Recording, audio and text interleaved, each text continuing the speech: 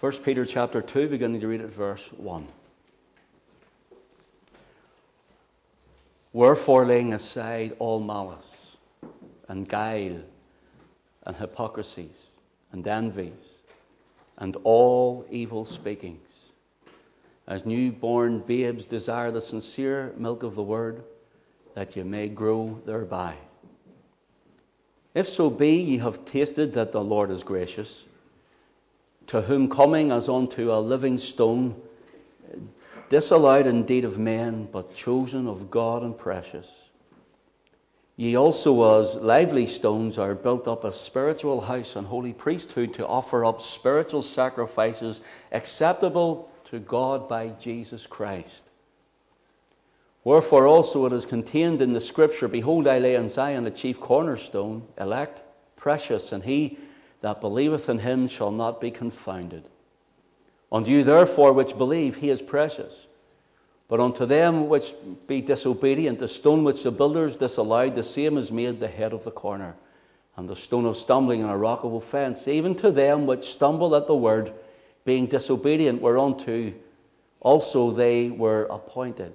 But ye are a chosen generation, a royal priesthood, and holy nation, a peculiar people, that ye should show forth the praises of him who hath called you out of darkness into his marvellous light, which in time past ye were not a people, but are now the people of God, which had not obtained mercy, but now have obtained mercy.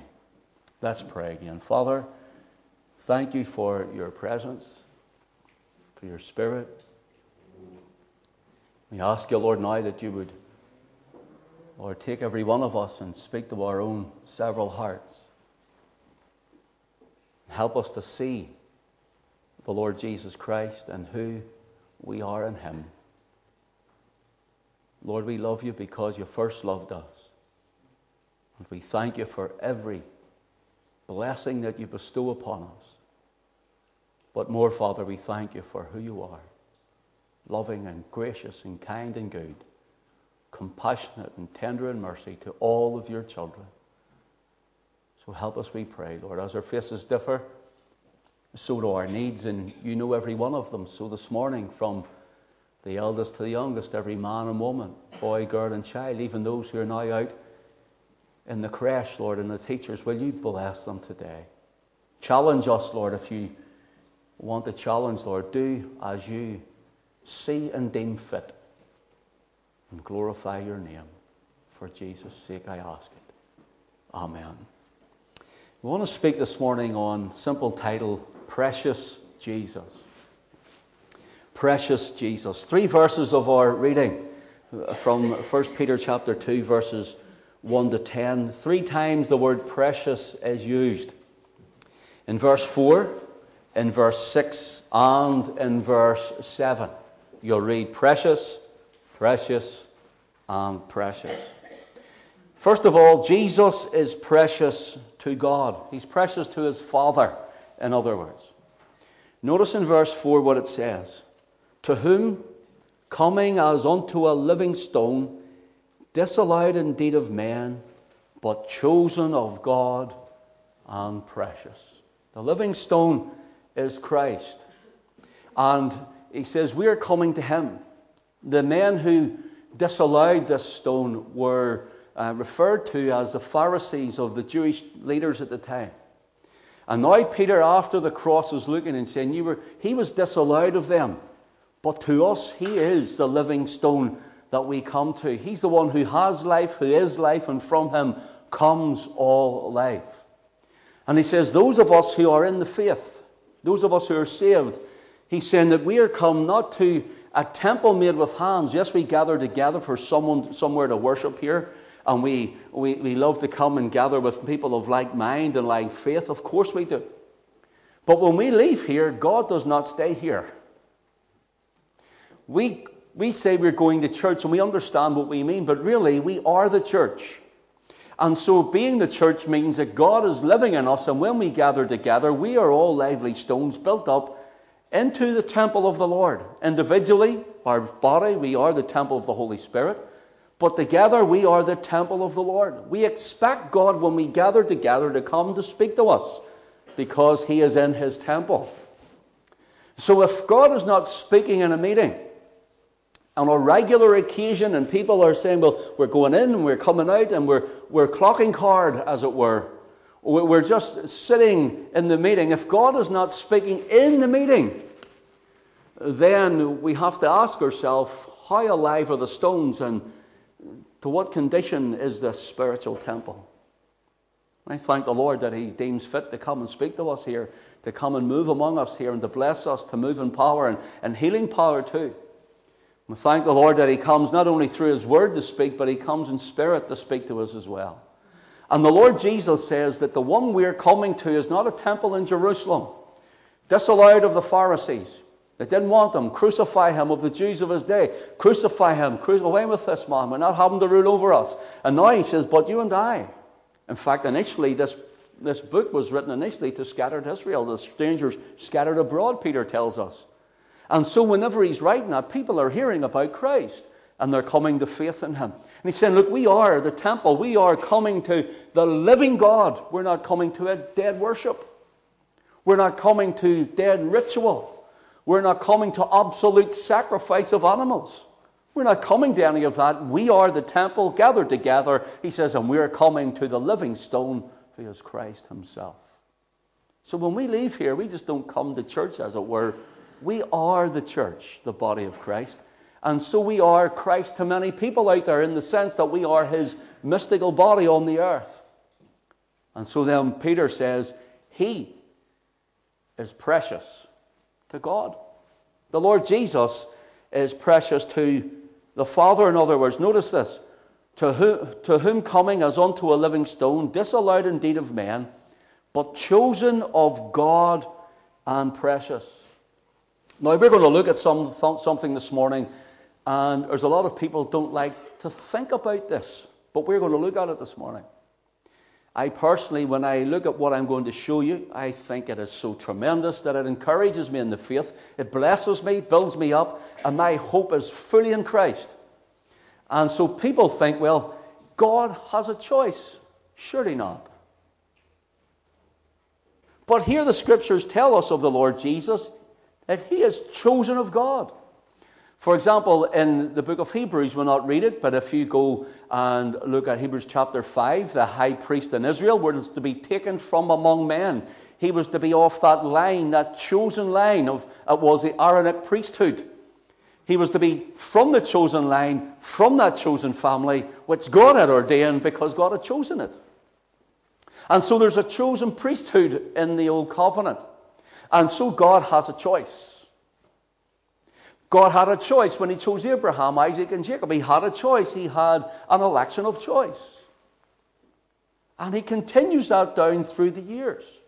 So when the Lord Jesus, as a man, is born in Bethlehem, out of all the men that ever lived, from Adam the whole way through, out of every person in Israel, whether it's Abraham, Isaac, Jacob, and so on, it doesn't matter. It's Christ is the one whom he hath chosen to be his lamb. Chosen to be the sacrifice. Christ is the one that the Father has chosen. Now we're going to look at it a little bit more. So God has a choice. Jesus is precious to God because he's chosen also of God. The word chosen here is the word eklektos. And it simply means this. We're going to need to listen to a couple of these renderings for a moment. It means picked out. Picked out. It means to be picked out from a certain number.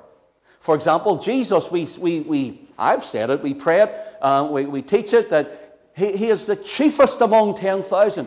In other words, he alone among all men, but really it's 10,000 of this sort and 10,000 of that sort, 10,000 of any sort, 10,000 priests after another 10,000 priests, after another 10,000 priests, another 10,000 and apostles and prophets, and you can go on and on and on. It means continuously Jesus is the chosen one. He is the prophet, priest, and king. He's the chiefest of all men. He was anointed with the oil of joy or gladness above his fellows. God gave him more. He is God, but the Father gave him more as a man. So notice this. He was chosen of God and he's precious. That means he's picked out. He was selected. So there's no other man that ever walked this earth. There's no other man born of a woman. Now remember, I'm saying that he's a man, but he's also God. But we're looking at his humanity. There's no other man that was born of a woman who could save our souls. So whenever you realize of your faith in the Lord Jesus Christ and what he's done on the cross, you realize how precious he is to his Father. When you realize how he is chosen, he is elect, he is selected out, it was him and him alone out of all the people in the earth that ever lived, from Adam to this day and forever, till Christ returns, till kingdom comes and set up on the earth, you'll find that there is no other man, no spiritual guru. No one else will do, for he is the only one who is chosen of God. He is precious. Now, when we hear of other religions, we hear of other faiths, and people are so sincere, and they are. Many people are far more fervent in their faith than many Christians are. But yet it's not the true faith, and there's not a true way of salvation, and yet we have the truth.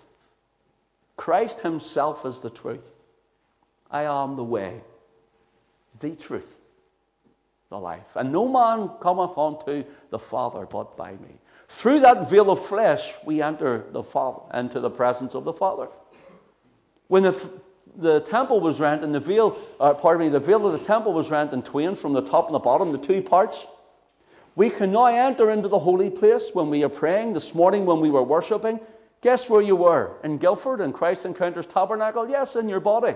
But really, in the spirit, you were in the Holy of Holies. You were right before God. We had come, and as the book of Hebrews says, through the veil that is his flesh, torn for us.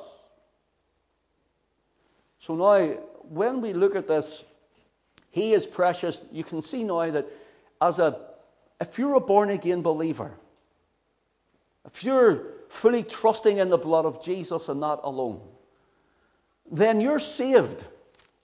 And because of that, then when we look at this, we have to say then, no matter what the world says, no matter what authority says, no matter what government says, no matter what the European Courts of Human Rights say, no matter what any commission says, we cannot move from Christ and Christ alone. We cannot take our faith and mingle it, ecumenize it with others. We cannot say, well, we believe it, but we can add to it. Neither can we say we can take from it, because Christ is our all and all, and it's only him. He alone is the chosen one of the Father, the Lamb of God, and there's no other way. You and I are so blessed this morning to know him as our Savior. He is chosen of God. Now, many Christians say, when I choose Jesus. No, you didn't. He chose you. We're going to look at this. And many Christians, when I come to the Christian having God having a choice over the human, and the Christian saying, no, I chose Christ. The idea of this is, no, you didn't, because way in eternity past, God knew you, loved you, and gave you to his Son. And he is the chosen of his Father. So the Lord Jesus is the one and only Savior. He is God's choice. And also, because of the faith he gives, imputes to us, we are in him. He is elect of the Father too. Notice this. In Luke's Gospel, chapter 23. Luke 23, we have the story. Let me get a drink. Of Christ on the cross. People were mocking him, scorning him. And in verse 35 it says, and the people stood beholding him, and the rulers also with them derided him, saying, he saved others, let him save himself, if he be the Christ, the chosen of God. Now we have to look at this. What made them think that Jesus thought that he was the chosen of God? What made them say that? If he's the chosen of God. Because these Pharisees and these, even the Romans around the cross and the Jews around there, they were saying in Jerusalem, he says that he's God. He says he's equal with God. He says God is his Father. So now he's saying, I am who I am. I am that I am. And so now at the cross he's saying, now prove it. Come down off the cross and save yourself. And the difference is here, if you're chosen of God as you are, then come save yourself. But the real problem was, if he did, then you and I could not enter into the blessing of our salvation. So he was chosen of God to die, to give his life. Does it not show us as well sometimes that even though we speak about being God's sons and daughters, chosen in Christ, that when we speak of the love that he gave to us, it also shows you that sometimes God allows us to go through and into purposes in him that we... Now, Christ came knowing that he would die, but we sometimes end up in some situations and we don't really understand why.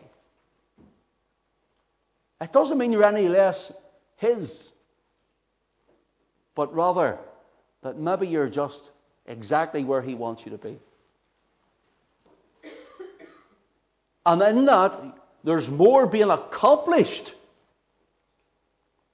There's more being accomplished in your life, in your family, in your home. Even that which is coming against you. Listen, I'm speaking where there's no sin in the camp. Well, there's no sin in the life where you're not habitually walking in an open course of sin. That sometimes we find ourselves in places where things are happening and look, I'm a child of God, this should never be happening to me. Listen, let's get out of the airy-fairy cupboard for a moment. Let's get out of the fairy tale books and let's get into reality that there is a spiritual warfare going on all over the place. And you and I are more than conquerors through him that loved us. We are overcomers through the blood of Christ. Yes, we are all of that, but that does not mean, for Christ was Almighty God in flesh. Yet he hung on the cross because there was a greater purpose. Sometimes when we are in the extremity of our loneliness and our grief and our hurt and our disappointments, sometimes we think, well, and I've heard people say, oh, if God's fallen out with you if you haven't been well. Listen, that's total nonsense. God's fallen out with you if everything isn't sweet and all rosy in the garden in your family. Now, that's nonsense. God loves you.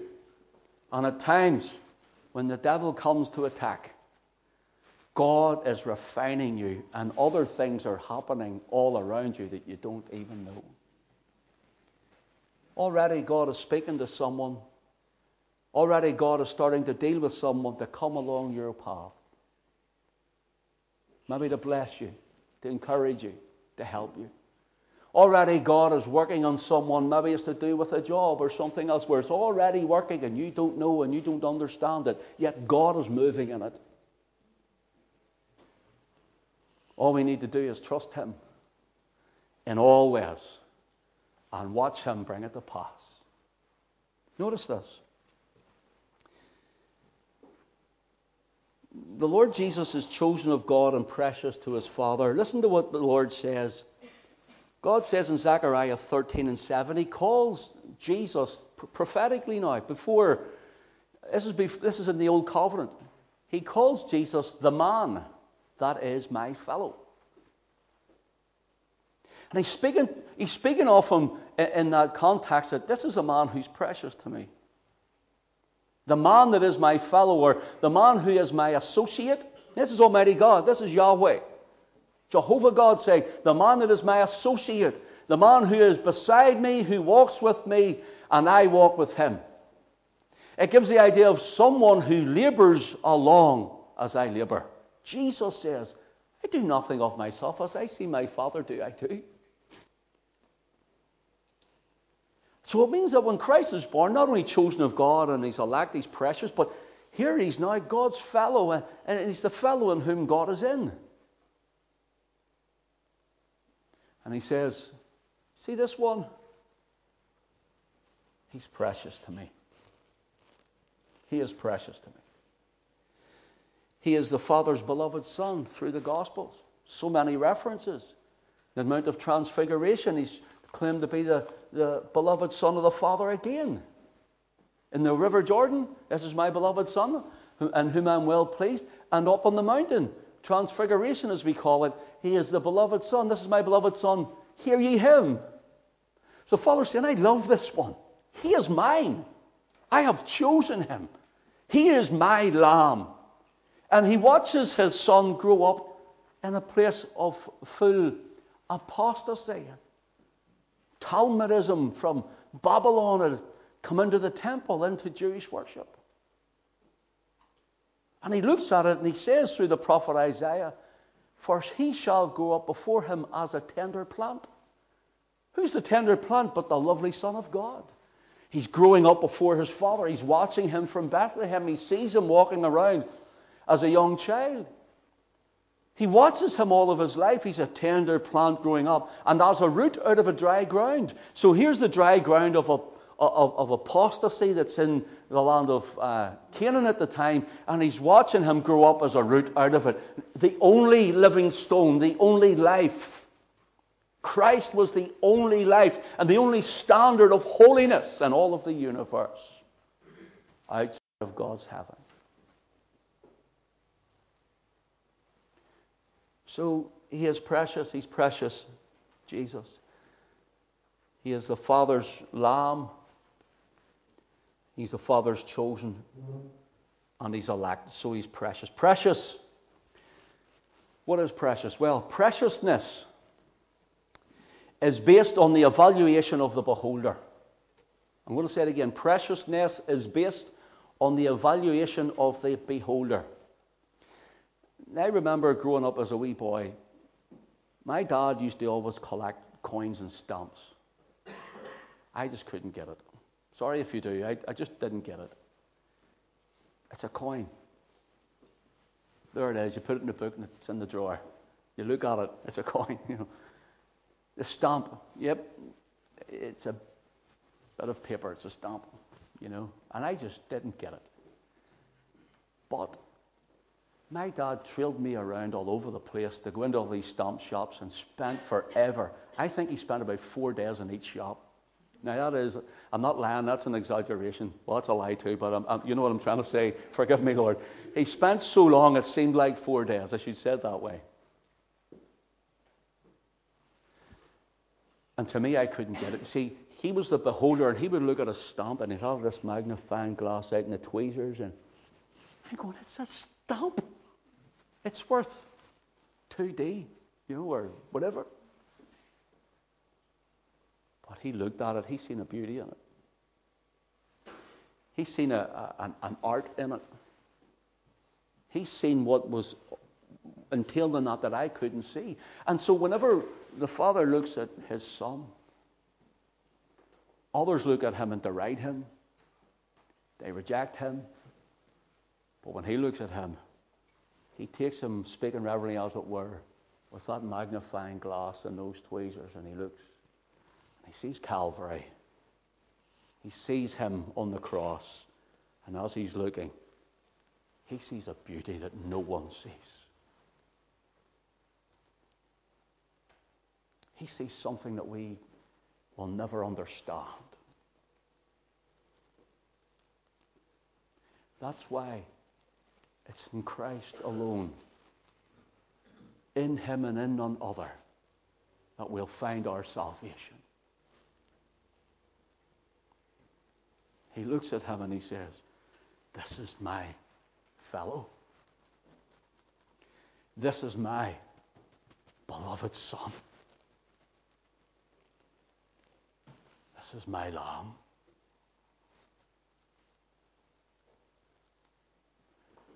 And he sees more than you and I will ever see. And he's precious to him. Now, how ridiculous, how vain, how futile is it for man whose breath is in his nostrils who lives a life of the flesh, to expect at some time to stand before him and say, well, I wasn't too bad, God. Maybe I should get into your heaven. And that same God, the Father, will say, what about my son? What about my lamb? You rejected him and you turned him away. You wanted nothing to do with him. What about the man that is my fellow? He's mine. My beloved. How empty is it for anyone to think, well, we can live how we like and do what we want and die and go into eternity and stand before God and say, look at me, here I am, I'm a great person, let me in. The Father will point them to the cross and say, what about him? For the beauty, the preciousness that is being beheld by the eye of the Father and in the eye of the Father of his beloved on the cross is so dear and so precious to him. Listen, that person without Christ will end up in a lake of fire.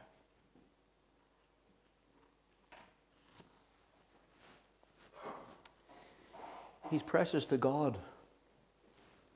The idea here is that how precious was he to some? Judas Iscariot bargained with the chief priests for 30 pieces of silver. 30 pieces of silver. I mean, we think of, well, maybe that's quite a bit. No. 30 pieces of silver, according to the Old Covenant and the New Old Testament, Zechariah 11 and verse 12 tells us, 30 pieces of silver was if someone's slave was killed or injured and put out of action, they would take 30 pieces of silver and say, there you are, now off you go. A measly sum for a life. And so they say to him, how precious is he to you, Judas? Well, what do you want to give me? And I will hand him over to you. Well, here's a measly 30 pieces of silver here, because he's going to die like a slave would die. Here. That's the valuation of many people concerning the Lord Jesus. It means here, the word in 1 Peter chapter 2, verse 4, the word precious here can mean, it's the word entimos. Entimos. And it gives the idea of he was dear. D-E-A-R. Very, very dear. He is chosen of God and he is very dear to God. That's your Savior, Christian. That's my Savior. That's our Lord. That's the beauty of the one who came to die for us. That's the glory of him, that he is so precious to heaven. Yet his name is blasphemed like those at the cross.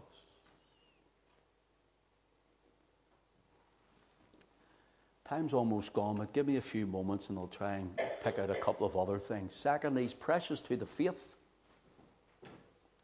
He is precious to the faith. 1 Peter chapter 2 and verse 6.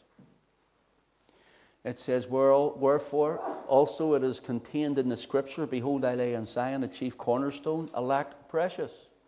And he that believeth on him shall not be confounded. Notice, he's precious to the faith. He is the laid down chief cornerstone. The cornerstone was the strength of a place. He's the chief cornerstone. All things will rest on him. And if you believe in him, although all things are resting in him, because all things rest on him, he says, he is elect. It's the same word for chosen here. He is the elect of the Father. He says he is the elect cornerstone, and all things rest on him. And if you believe in him, If you believe in him, he says, you'll not be confounded. In other words, you'll understand the ways of the kingdom. You'll enter into the glory. He's precious to the faith. And verse 7 tells us, unto you therefore which believe he is precious, but unto them which be disobedient, the stone which the builders disallowed, the same is made the head of the corner. So now, he's not only the chief cornerstone, he's the head cornerstone. In Matthew 16, the Lord Jesus says, upon this rock, the revelation of himself, upon this rock I will build my church, and the gates of hell will not prevail against it. And so here he says that I am the rock of your foundation. And then if you were to go to 1 Corinthians chapter 3, verses 10 to 12, Paul says, other foundation can no man lay, that which has been laid. And that all of our works will be tried as gold, silver, and precious stones, or silver, gold, and precious stones, or wood, hay, and stubble. Do you know why Paul mentions that? Be burned up, he says, the wood, hay, and the stubble. Do you know why he mentions that? Because you see, the houses were built close together, and he looked at it, and he took what's known as a city living metaphor. And he looked at the city of Corinth, and they're all built together, and some of the cheaper houses, well, they were just knocked together. We have a couple of builders here, and I know they wouldn't just knock things together. They do things well.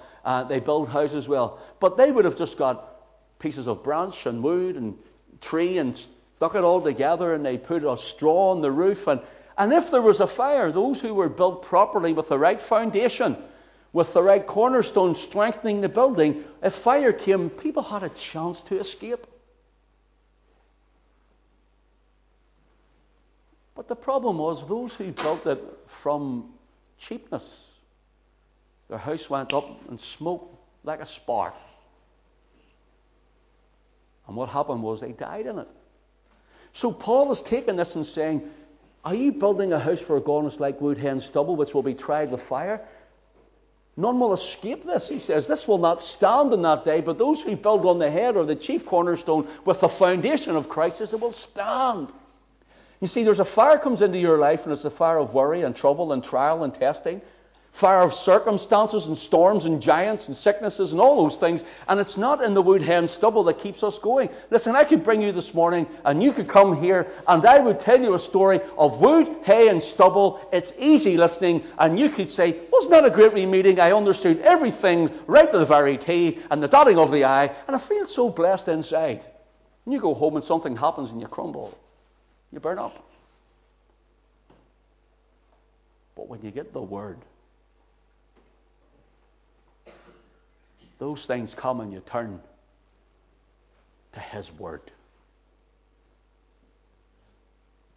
And there you find, now here's the chief cornerstone. Here is the head. Here is the rock and the firm foundation. Here is the fire of trial all around me, and here am I, and it's all still standing, Lord. That's the difference. See, when we see this, he is the head and he is the foundation. He's the Alpha and the Omega, the beginning and the ending, the first and the last, the author and the finisher, or the perfecter of our faith. And he's everything in between. And so when it comes to this, it says of the Lord Jesus in verse 6, behold, I lay in Zion a chief cornerstone. The cornerstone that came with the apostles to these islands. Gospel of Christ. Here's your cornerstone. Here's your foundation. He says, I lay in Zion a chief cornerstone, elect, precious, and he that believeth in him shall not be confounded. I finish with this point. Thirdly, briefly, unto you therefore which believe, verse 7. Unto you therefore which believe, he is precious. Now, Peter tells us that he's precious to you and I who know him. And that's true. Is Christ precious to you? If you're the beholder of Christ this morning, what's his valuation to you? How How valuable, how precious is the Lord Jesus this morning? What is his valuation in your estimation? Is he more valuable than things in your lifestyle? Is he more valuable than your TV set? Is he more valuable than your comfortableness? Is he more valuable than your own time? Is he more valuable than your sleep? Is he more valuable than the food you eat? Is Christ more valuable to you than everything else and anything else? He said to Peter when he was resurrected at the Sea of Galilee, Peter, lovest thou me more than these? Now, did he mean more than the other disciples? Do you love me more than the other disciples love me? Or did he mean, do you love me more than the fishing boats you returned to? I believe it was all. Do you love me more than anything else?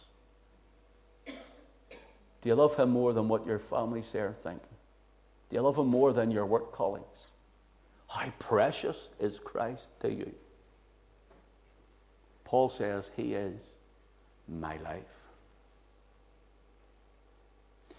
Now the idea changes here. Now you are for which believe he is precious. It's not just how you and I feel that he is precious. You and I know that we are bought with the precious blood of Christ. Scriptures tell us his blood is precious, dear to his Father. It is precious to the faith. The blood of the Lamb is central to the faith. It's the blood is the foundation of the faith.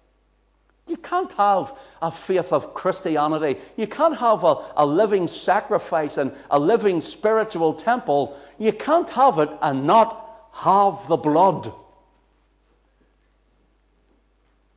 You can't have it not preached either. It has to be through the blood.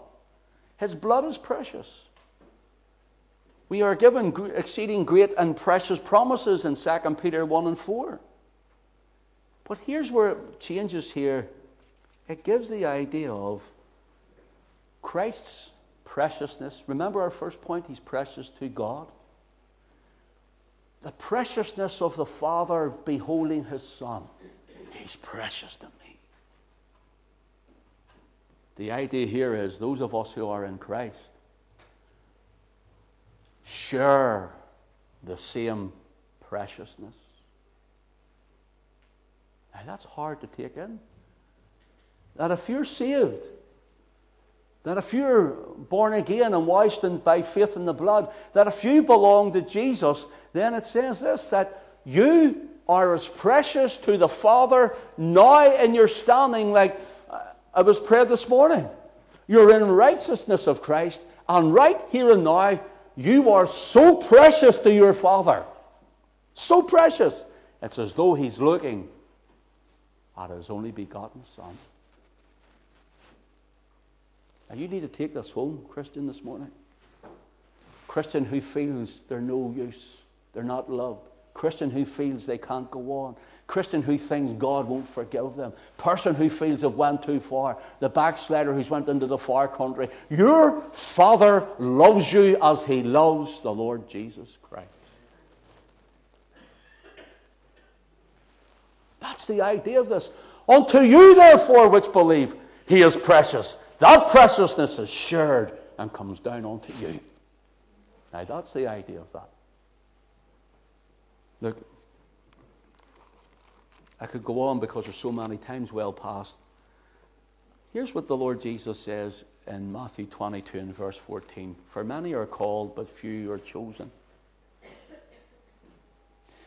wonder how many was in the meeting you were in the night you got saved who heard the same words you heard from a preacher on the pulpit or someone testifying. I wonder how many has been walking through the street whenever you heard the words being preached by a street preacher in the open air gospel. I wonder how many have heard the word of the Lord in different places around the country, and yet it's been you and me and many others who are saved. What about the rest? Well, here's where the whole big conundrum happens. Before the foundation of the Word, Scriptures tell us we are chosen. You ready, Christian? Want to listen to it? Tell you what, I just want to read it to you. Ephesians 1:4 says, according as he hath chosen us. God has chosen us. Where? In him. Oh no, well, we don't really like to think like that because, listen, many are called. Here's the call goes out. Whosoever come to the waters of life, drink freely. Whosoever, whosoever.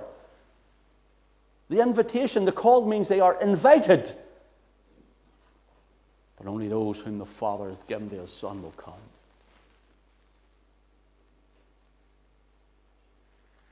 You know what that tells me? That even though I'm failure, that I fall like everyone else, even though that I am so imperfect, that no matter what happens, I belong to him because he has died for me.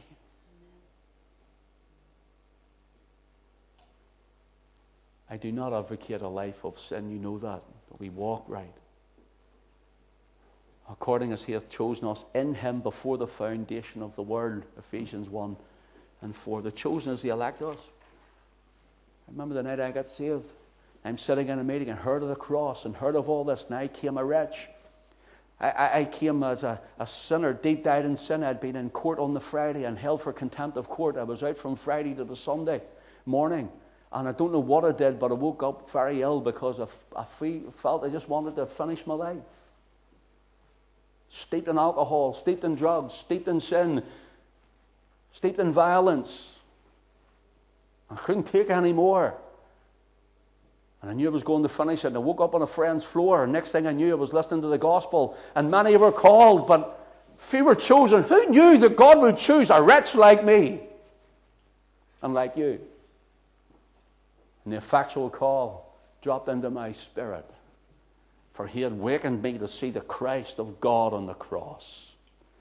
And I said, oh, the Lamb is for me. He saved me. He saved you.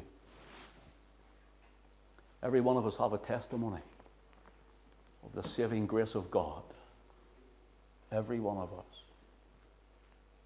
God bless his word to us. Jesus is precious.